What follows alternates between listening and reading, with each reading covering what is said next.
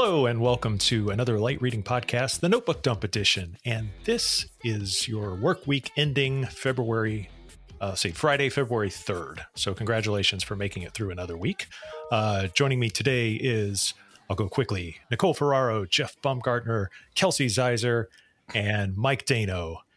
And first, to talk about what's in their notebook, let's go to Kelsey. Oh boy, what do I win? I don't know. Oh, okay. A new car? Sure. Yeah. Why not? It'll be a very tiny Matchbox car. It's on a journalism like a smart budget. car. What have you been up to this week? Yeah, so of course it's earnings season, and Juniper announced their Q4 earnings. They're doing pretty well. They brought in $1.45 billion in revenue, and they said that they had record performance for their enterprise business, and their cloud business was the second highest revenue quarter for cloud. So good job on that.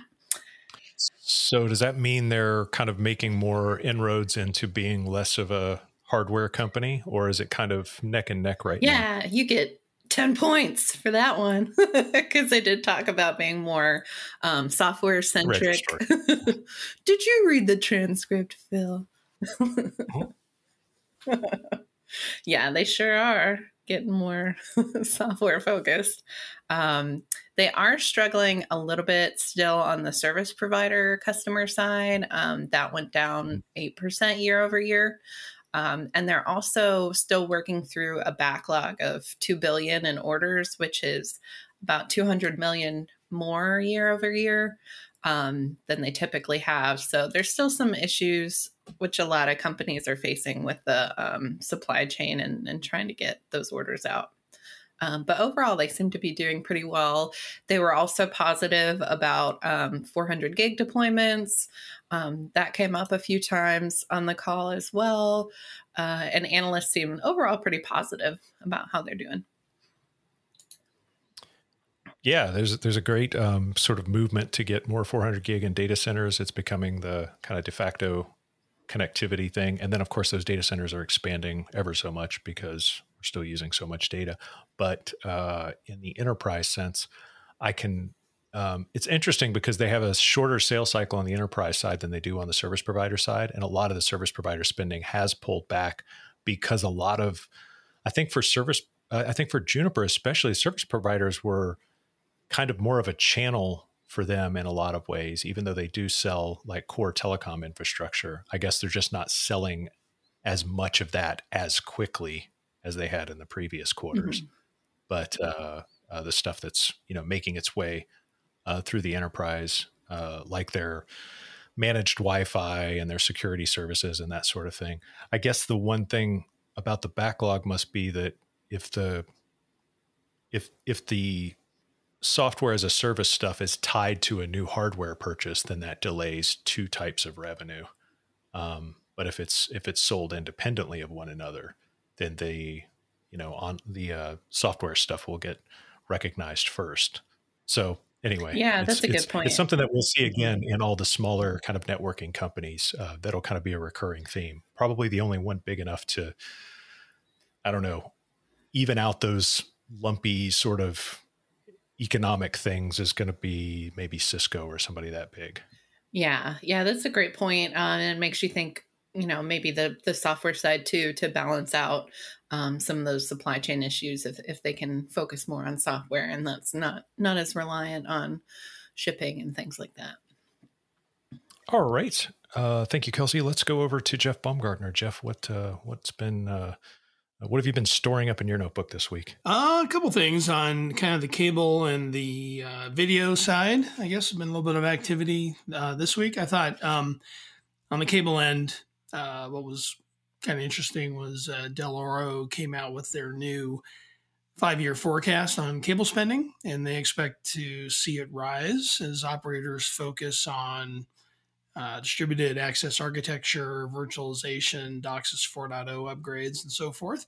Then the spending is going to start to get around the peaks that they saw around 2017 when DOCSIS 3.1 was really going. And so I guess that's good news if to hear if you're a supplier that kind of grappled with the slowdown during the earlier phases of the pandemic when operators were mothballed, or they mothballed some of the upgrade activity with like DAA and kind of put that aside to deal with the usage surge that we saw in the when people were working and schooling from home all of a sudden. And then we're seeing some of that reflected already with some of the suppliers, kind of this uptick. Like Casa came out and pre-announced their Q4 earnings. They saw an overall bump of like 25%. It included a rise in the cable related sales that were down a little bit during the supply chain problems and all that. But so some of that's loosening. They're also seeing some more demand on the cable side. And then the last thing on there is working on a piece on Telesta. This company out in Europe. They're going to be boosting their investment in North America to take advantage of the trend with all the upgrade activity here. But they're going to amp things up in the region to take advantage of the upgrade cycle. So they've seen that versus what's going on in Europe, where the much smaller cable market, and a lot of the guys in Europe are doing fiber to the prem upgrades and overlays and so forth. And then the final thing on the video side, one thing of interest was that the free ride over at Peacock is over, at least for the new signups, since they're going to focus on the paid premium, ad-supported, and ad-free tiers. And that kind of aligns with the plans over at Disney Plus and Paramount Plus and Netflix and Hulu. So there's some confusion about that because I think there's some analysts out there that view this free thing as kind of a way to provide an upgrade vehicle. So they're kind of getting rid of that. So that's a little causing them to scratch some heads a little bit.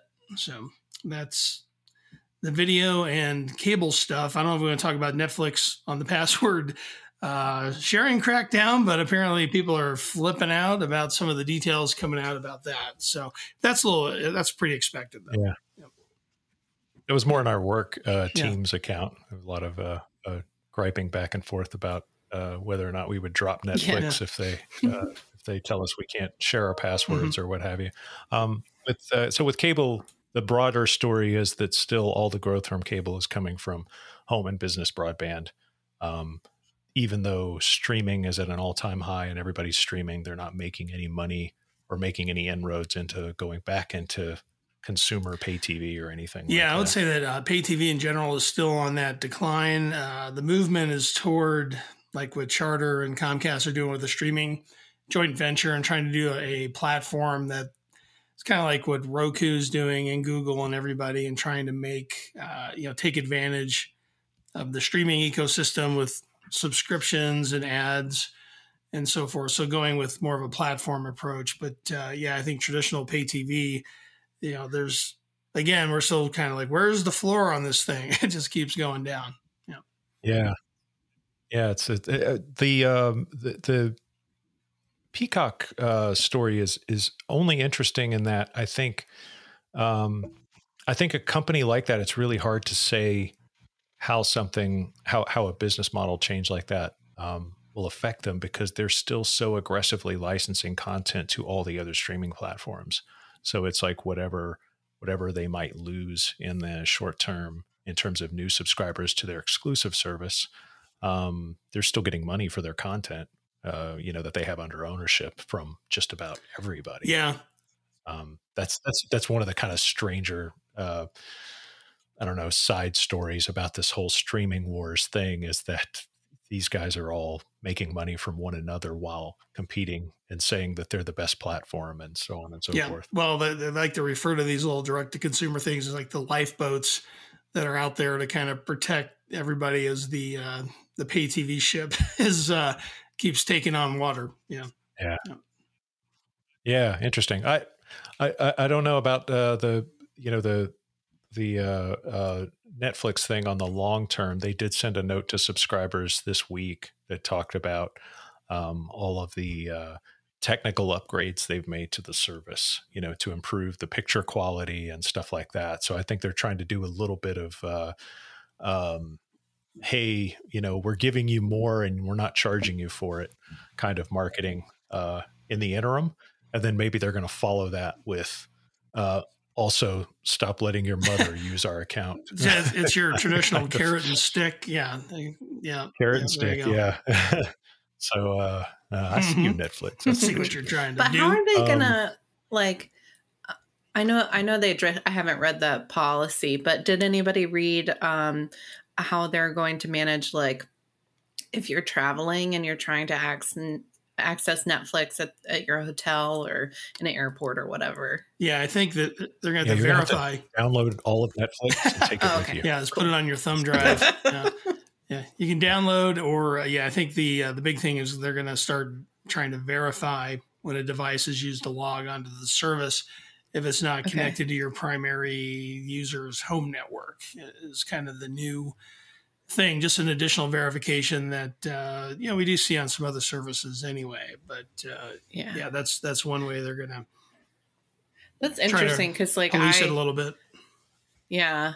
I feel like you'd have to plan ahead and be sure that you're occasionally watching things on your laptop or something. Yeah. It's going to be like the bank cards that are so quick to turn on fraud protection these days. It's like you're going to have to call them ahead of time and tell them, hello, Netflix. Yeah, I'm going to go see my grandmother. So, that's right. I'm traveling this week, just so you know, Netflix. Yeah. It just sounds like such a bad idea. Anyway, Nicole covers the government sometimes, so she knows bad ideas when she hears one. Sure. Well, what was in your notebook this week? Well, speaking of the government, I was just on my favorite website, senate.gov/committees/hearings_meetings.htm. And unfortunately, poor Gigi Sohn still doesn't have another nomination hearing on the calendar. It was supposed to be today, her third one, which Blair Levin very funnily pointed out in his New Street Research note on it, that it was the Democrats having a sense of humor, since today is Groundhog's Day. Groundhog or groundhogs possessive?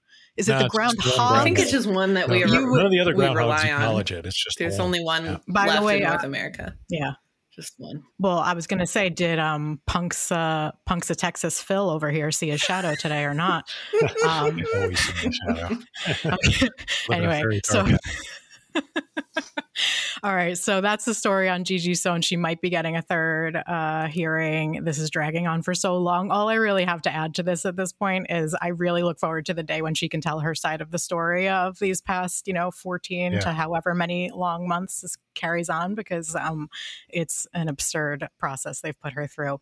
But my other sad story of the week was the continued saga of Starry, with the latest being that it's pulling out of Columbus, Ohio, which I think it had announced entering in June 2021. So that's just sort of one of many steps that Starry's taken recently to deal with its financial problems. It had a couple rounds of layoffs recently that Jeff has reported on. And of course, it pulled out of RDOF. So I kind of wanted to get a sense from you guys, especially Jeff and Mike, since you cover Starry as well.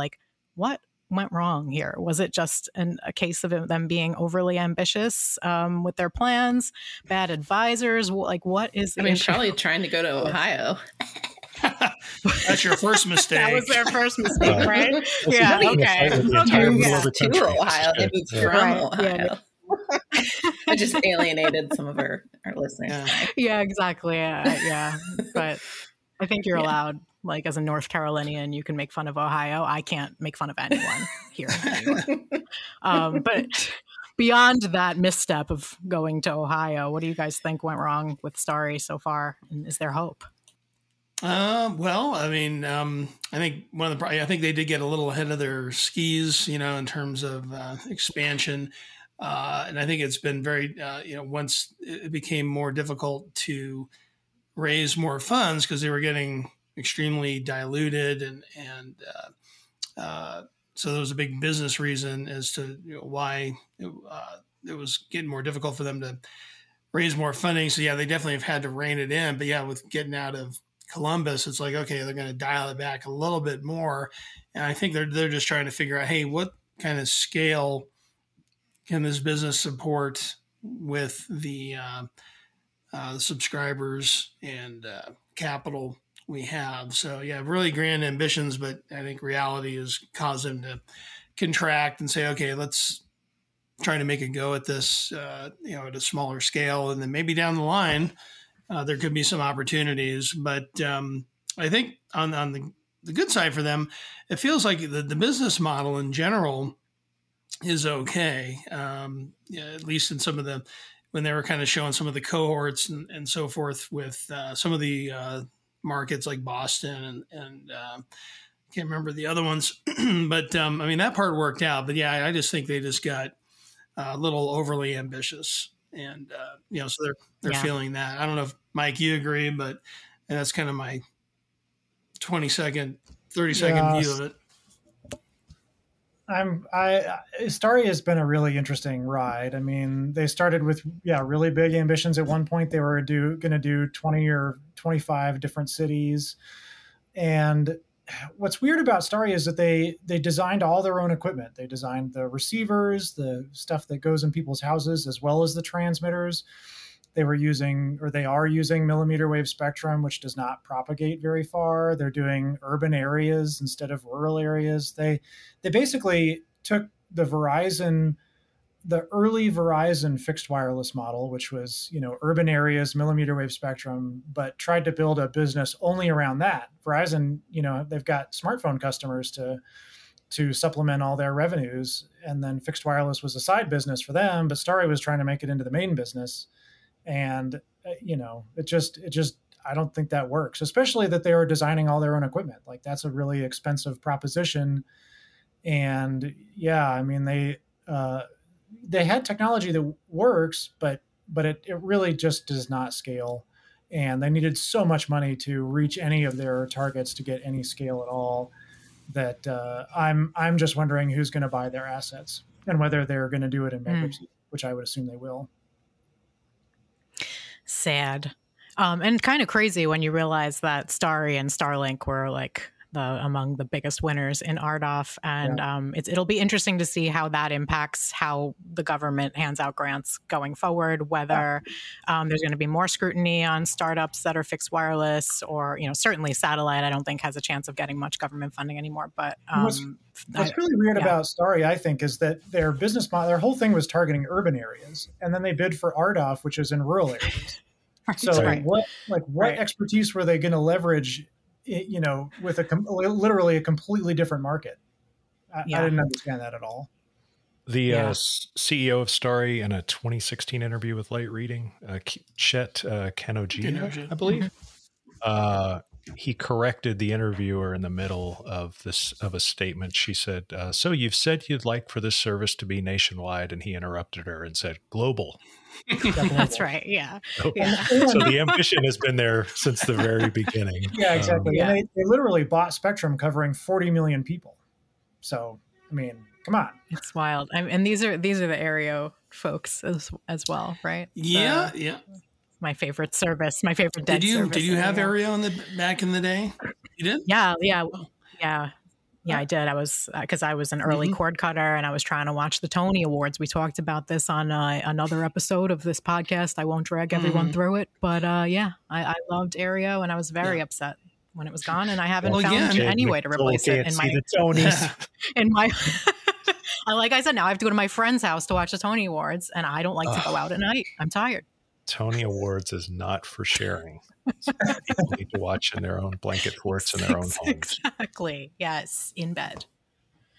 Let's see. Let's go back to Mike. We've talked about Starry's overreach and their mislaid ambitions, I guess, or maybe just not targeting a market specifically enough. They were kind of throwing darts there at the end. Mike, what kind of crazy things have come this week? I know you've been covering carrier earnings and all the big names. Yeah, everybody's done with earnings. I think so. This week I got a couple of data points that I think are interesting, revolving around small cells. And as you guys well know, the whole small cell thing is really interesting. Small cells. So there's big cell towers; those are one thing. Small cells are the little things that they put on top of streetlights or rooftops. And every year they talk about it being the year of small cells, and every year it does not actually happen. And so the latest thing is that they were talking about small cells a lot, but then all the carriers got their mid-band spectrum. And so for the past year or two, they've really been focusing on building out that mid-band spectrum with big cell towers. And so they essentially have completely ignored small cells for the last couple of years. But now people are talking about small cells again because those big mid-band build-outs are almost done. They'll be done by the end of this year. And so the theory is that people like Verizon and T-Mobile are going to start looking at small cells again, starting at the end of this year in order to fill in coverage gaps and densify their networks. And so the specific data points, like Verizon is testing wireless backhaul capabilities for small cells. Crown Castle is a tower company. They're doubling their small cell build out this year. And then the Wells Fargo guys, they talked to another small cell provider called Extenet, who is saying the same kind of things. It's like, once 2024 rolls around, we're going to start to see an increase. And also, Charter and Comcast are going to start building their wireless networks in CBRS spectrum. They might use small cells. But my take is that we've been here before. Like we've heard interest in small cells before. It hasn't really panned out in the way that people have kind of expected. And so I think this is another thing where it's like we have to remain skeptical about all the noise around small cells. That's my take out of that. Yeah, especially because a lot of the applications that initially were being sort of attributed to small cells, like networking, assets inside of smart cities and stuff like that, can just as easily be done with connected devices and mid-band spectrum. Like, these things are not generating tons and tons of back and forth bandwidth. The small cell idea was basically maybe a technology in search of a problem in a lot of cases, because it's kind of like they're waiting for a lot of traffic to be generated on the network from, cars and remote surgery and whatever else they're supposed to connect. All that extra traffic. I mean, there is fixed wireless, like that's generating a lot of traffic on the network. So maybe that'll be a driver for small cell demand, but I'm skeptical. Yeah. The other thing is the use of video, I think, has become more, people are a lot more skeptical of every single, city service having some kind of video upload associated with it, that sort of thing. And that was another kind of narrative that was driving a lot of small cell interest, is like, oh yeah, we have to do this so we can film everybody doing everything in the city and then upload it somewhere. And boy, just saying it out loud sounds insane.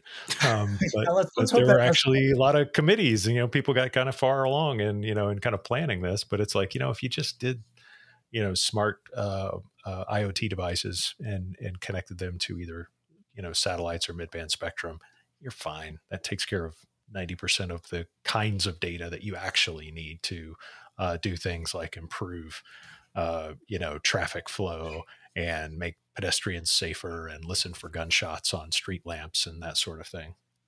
Yeah. Yep. I agree. Okay, cool.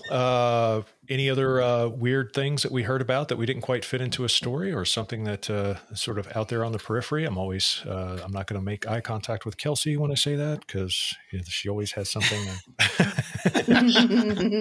Do you want an Oregon Trail update?